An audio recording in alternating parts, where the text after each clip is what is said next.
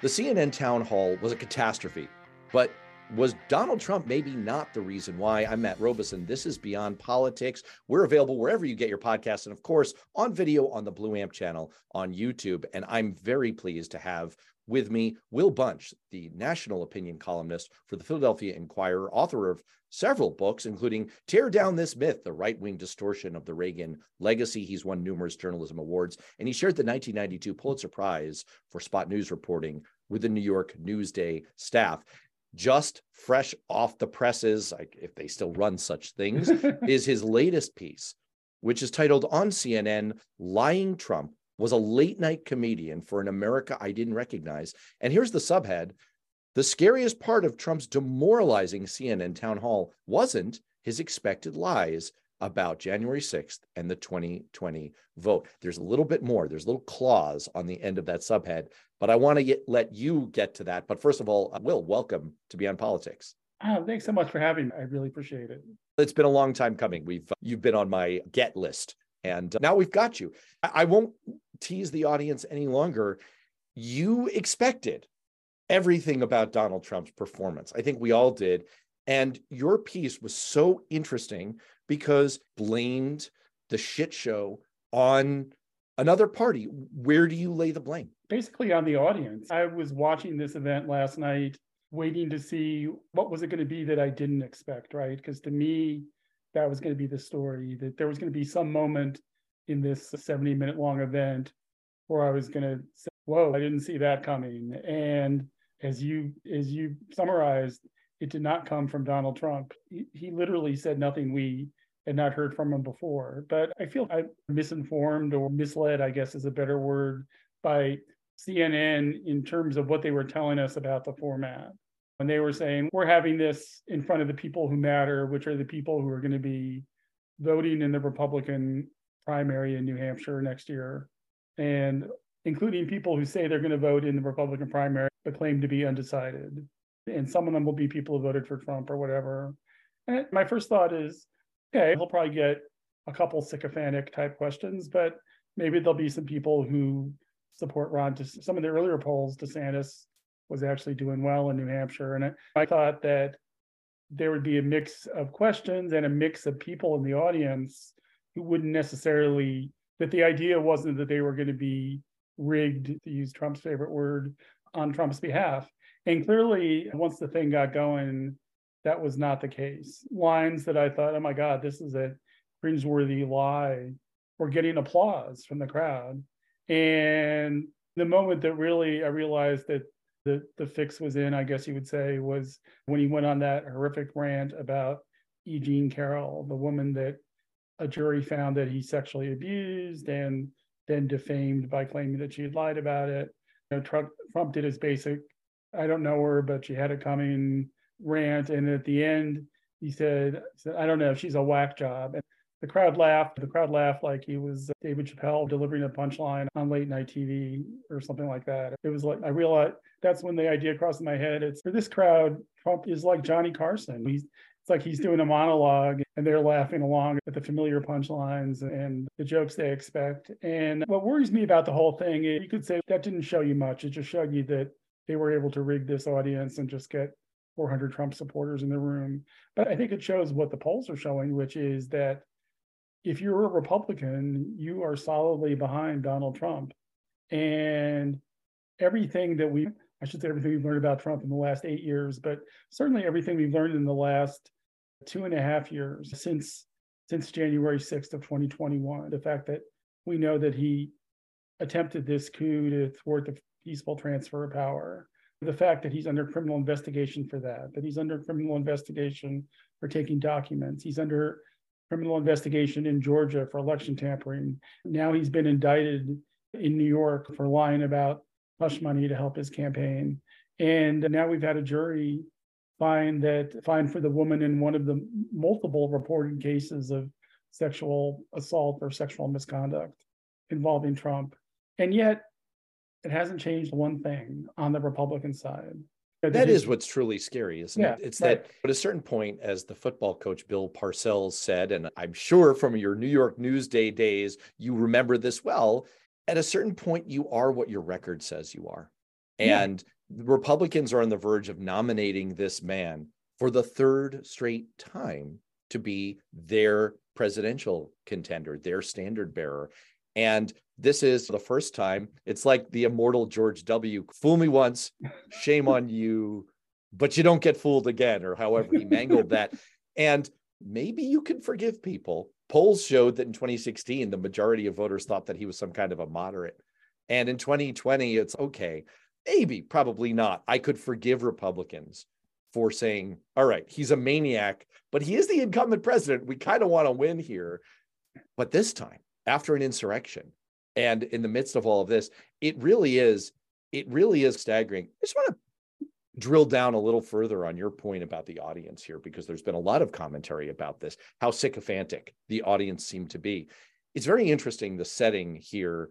As longtime listeners know, I worked as a political operative, as a chief of staff for a member of Congress, my co-host on the show, Paul Hodes, in New Hampshire. I've been to the St. Anselm's Institute of Politics, I don't know how many times.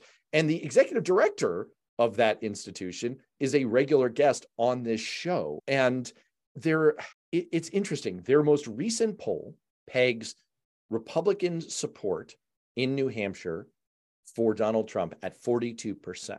So he's leading the primary field. But what's weird is that, first of all, he is not getting majority support.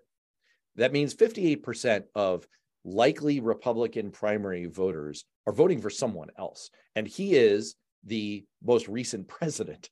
And second of all, New Hampshire has this unusual system where you can same day re-register as, if you're an independent, as a Republican and participate in the Republican primary. So this is all just to say that there was a screw up here somewhere. If the objective was to present a realistic picture of how Donald Trump's entire performative approach to this presidential contest would be received by the likely electorate he will face in New Hampshire, they did not hit that. They ended up with a room full of diehard MAGA people. And that seems to be a major part of this. But on the other hand, you're arguing something different, which is you can say maybe they over tilted toward MAGA land. But at the end of the day, this is on the Republican Party. He's going to be the nominee. At a certain point, you are what your record says you are. Yeah, I think you partly hit on what I personally found surprising, or why I was surprised by the audience, is because, like most political junkies, I've been aware on some levels of presidential elections going all the way back to 1968, when I was only 9 years old, but my dad was working for Eugene McCarthy. So I certainly remember McCarthy's strong showing in the New Hampshire primary. And if it wasn't true already, I think that year really established this idea that's just embedded in your brain if you're a political junkie, which is that New Hampshire voters have this independent streak. I actually was up there in person and covered it in 2000 when John McCain beat George W. Bush. Was another example of these ornery independent New Englanders and their town select meetings and all of that. And I didn't see any of that last night. I saw an incredibly not independent, not free thinking, not live free or die kind of audience at all. I saw a group of followers, a group of people who wanted to be part of the pack. So I think that surprised me to some degree. And yeah, I saw that poll that you referenced where Trump was only at 42%. And the thing is, even if the anti-Trump streak in the Republican Party persists and is still out there, it's looking more and more like the 2016 strategy of divide and conquer, where people forget how low his percentage was in some of those early primaries that he won. I forget what his percentage was when he won New Hampshire in 2016, but it was probably less than 50%, because he didn't really start getting 50% until he was down to just one or two opponents at the very end. So he manipulates that. I have a hunch, though, at this point, the recent events, the indictment, the Jean Carroll case, they just seem to be rallying Republicans behind Trump. They don't seem to be turning anybody against Trump. That the people aren't looking at the allegations, they're looking at the accusers. The people are blaming the messenger, they're blaming the media. One of the biggest applause points or whoops or whatever you want to call it from the audience last night was when he called Caitlin Collins a nasty woman. And that's what struck me about the several Trump rallies. And it was ironic because this wasn't supposed to be a Trump rally. It was supposed to be a town hall. But I've been to Trump rally, and the most powerful force by far was hatred of the news media. Yeah, that this notion that there's economic anxiety in the heartland. And I've been to these Trump rallies in central Pennsylvania, and I didn't hear one peep of economic anxiety. But I heard lots of peeps about how much people hated CNN, that CNN sucks, and that's a lifeblood, the oxygen of this movement. This is exactly what former New Hampshire Senator Judd Gregg captured in a really perceptive 2016 quote, where he said that Trump supporters don't really care about anything that he does as long as he keeps sticking his thumb in the eye of the people they don't like. And that's essentially, it sounds like what you're picking up from last night is that you would think that most normie human being reactions to what he did would be disgust, revulsion, or at least some sense of, hey, you know what? I think we've gone over the line where I feel comfortable at this point. But maybe he's shifted their Overton window, or maybe it's just what Judd Gregg said. As long as he's attacking the media and attacking liberals and attacking women, because there's a lot of aggrieved men out there, they're like, okay, so that feels good to me. Let's take a break. We'll be right back.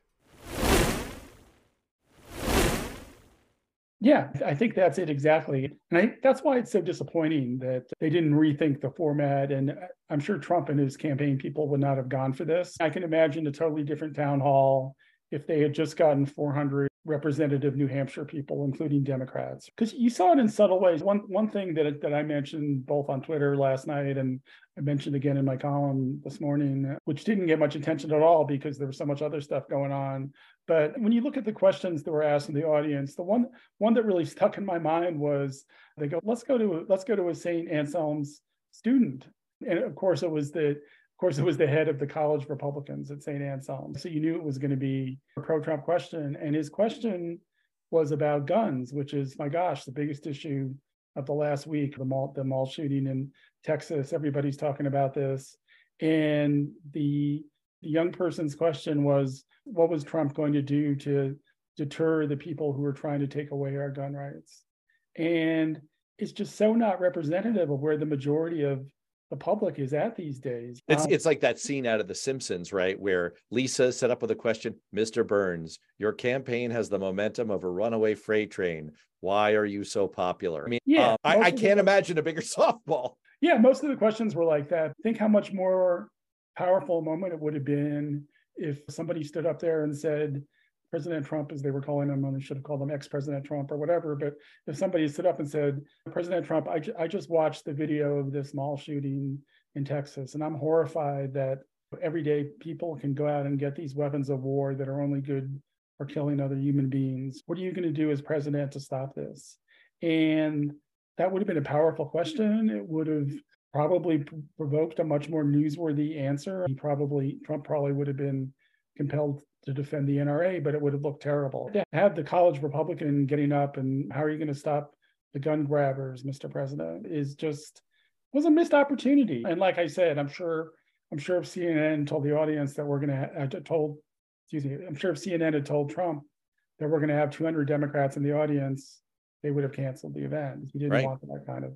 Let me try this out on you. I'm going to do what is, the kids would call this one weird trick. This is one weird trick for having an effective opinion column. And I'm going to run this by you because you are a literal Pulitzer Prize winning columnist. It's frequently a good idea at some point in your opinion column to say the to be sure or the here's why I could be wrong clause, and then to disprove it. So my caveat up front is I do not agree with what I'm about to present to you.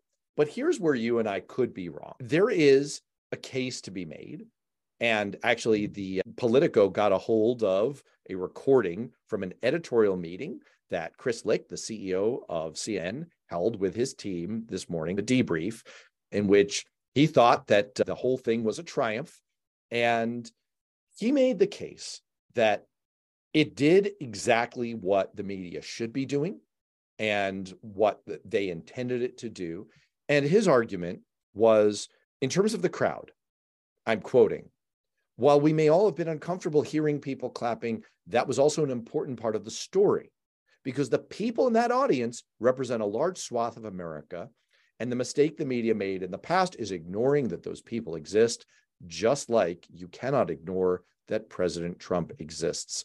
And then he goes on to say, in terms of the news value of the event, there was so much that we learned last night about what a second Trump presidency would look like. You do not have to like the former president's answers, but you can't say that we didn't get them. So look, in a nutshell, what he's saying is maybe we did America a service by putting Trump in front of this pliant crowd that was going to lap up everything he did and letting him expose himself. We know he plays to applause. We know he plays to the crowd. We know he uses that as a barometer of what's working, what's not. And by basically drawing him out into all of his most disgusting shtick, they put it on display for the American people. Does he have a point? Yeah, yes and no. Where I'll start with where I disagree with what he said, which is we know Trump has supporters. He was elected president of the United States in 2016. We know that there are people who support Donald Trump, and he got 74 million votes in 2020. So that's nothing new. Having a pro-Trump crowd there, I don't think revealed anything to the American public. It just gamed the system so that middle of the road people watching it were thinking, yeah, what Trump's saying makes sense to these people.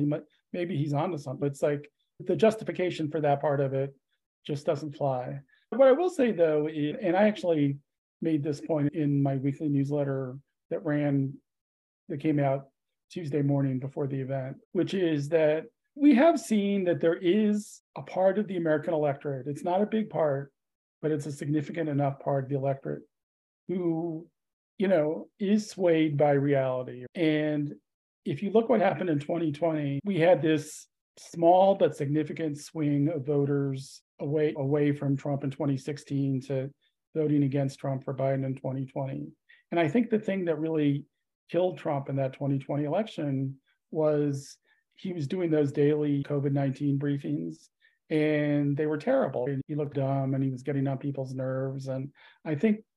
And that was when you saw him start to drop in the polls, right? When he was having those briefings. So I think there is something to what Lick says that we can, that in the various hothouses of politics, whether it was the crowd at that event or whether it's the way people react on Twitter, we forget that there's this group of, it's not a lot, 10 million, 20 million actual swing voters out there who maybe seeing Trump live on TV last night, not that many were watching, but the ones who did watch last night, maybe seeing him look ridiculous in saying that the 2020 election was rigged. It runs a risk, though, doesn't it? Because it runs afoul of the H.L. Mencken quote that the democracy is the theory that the American people know what they want and they deserve to get it good and hard. And we've gotten it good and hard, at least for 4 years. And we've, as a country, really reaped the results of that misguided decision. And we're running the risk here that you can present here's the unvarnished what he does and says, and here's the unvarnished what the other side says, and you guys sort it out. You'll figure it all out. We've seen that not work very well. We saw it not work very well here in 2016. We saw it not work very well in the UK when it came to Brexit. And when you have these kind of binary decisions that the American people need to make, you run the risk of it can be normalizing. You see him on CNN, he gets to make his case without pushback, and you're just relying on the American people's bullshit detector to say, no, this is gross. We don't like it when a crowd is whooping when you further defame a victim of your sexual assault. You have to trust the people. And look, I'm not saying I don't trust the American people, but as your kind of media colleague, Mark Jacob, former Chicago Tribune editor and recent guest on this show, has said, it is the media's responsibility. This is my view on it. I'm editorializing here, but it's the media's responsibility to provide the context sandwich and Caitlin Collins, I think she was put in an absolutely impossible position. I'm not criticizing her per se. I'm criticizing the network, but there was no way for her to keep up with a fusillade of crap coming out of Trump's mouth. There was no way for her to do what she needed to do, which is to provide the context sandwich, to say on the front end, here is the truth. then he says his BS, and then she says, everything you just said, it's the my cousin Vinny defense. Everything that guy just said is bullshit. And to me, I ultimately come down on the side of that is a failing. That is a failing. Right. But maybe Chris Lick has a little sliver of a point that we can cross our fingers and hope that people will get it. Let's take a break. We'll be right back.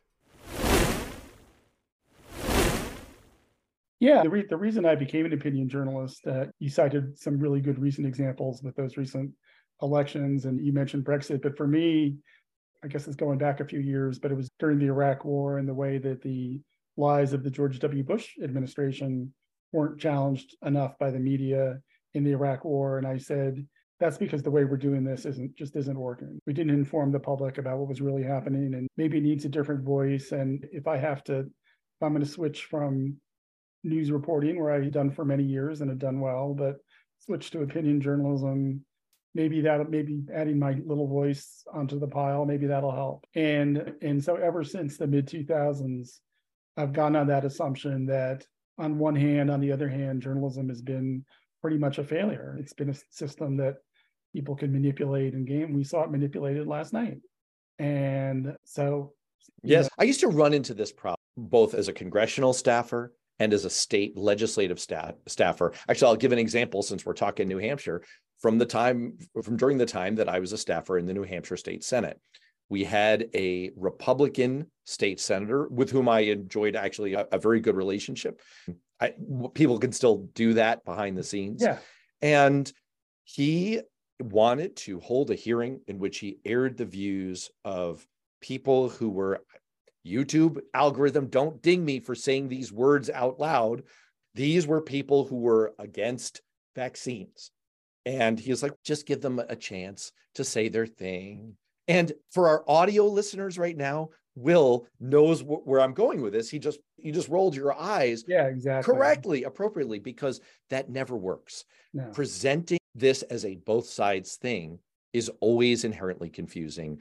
The lie is halfway around the world before the truth has a chance to put its pants on. There have been multiple psychological studies on this. It's what I call the Democrats' asymmetry problem, which is Republicans have the advantage of just saying in 4 words some piece of total malarkey. And then it takes me about 40 words to unpack why it's malarkey. And at that point, half the audience is asleep. And it's just so much easier to say the BS at the beginning. That's the problem you run into, is that maybe over time people sort all this out, but it does seem insufficient to me to have kind of the PBS NewsHour model where it's let's hear from both sides on this. Some things there really isn't a both sides to. There's one set of facts. There aren't Kellyanne Conway's alternative facts. There's just not. Yeah, I mean, the other thing that really got me going in this direction was climate change, because here you had a side of billion-dollar corporations that had literally billions of dollars to gain by misleading the public. And they realized that balanced journalism, that journalists have to give equal weight to both sides, was their foot in the door, that this was science. There really wasn't both sides. There's been many studies of climate, and man-made global warming has been proven again and again to be a reality. But to get that foot in the door and claim we're the other side, you need to give us 50%, even when it's just these bogus think tanks funded by mega oil companies, is how the system is manipulated. But we've seen it manipulated in so many different ways. And last night, at the end of the day, was a manipulation as well, maybe of a slightly different sort.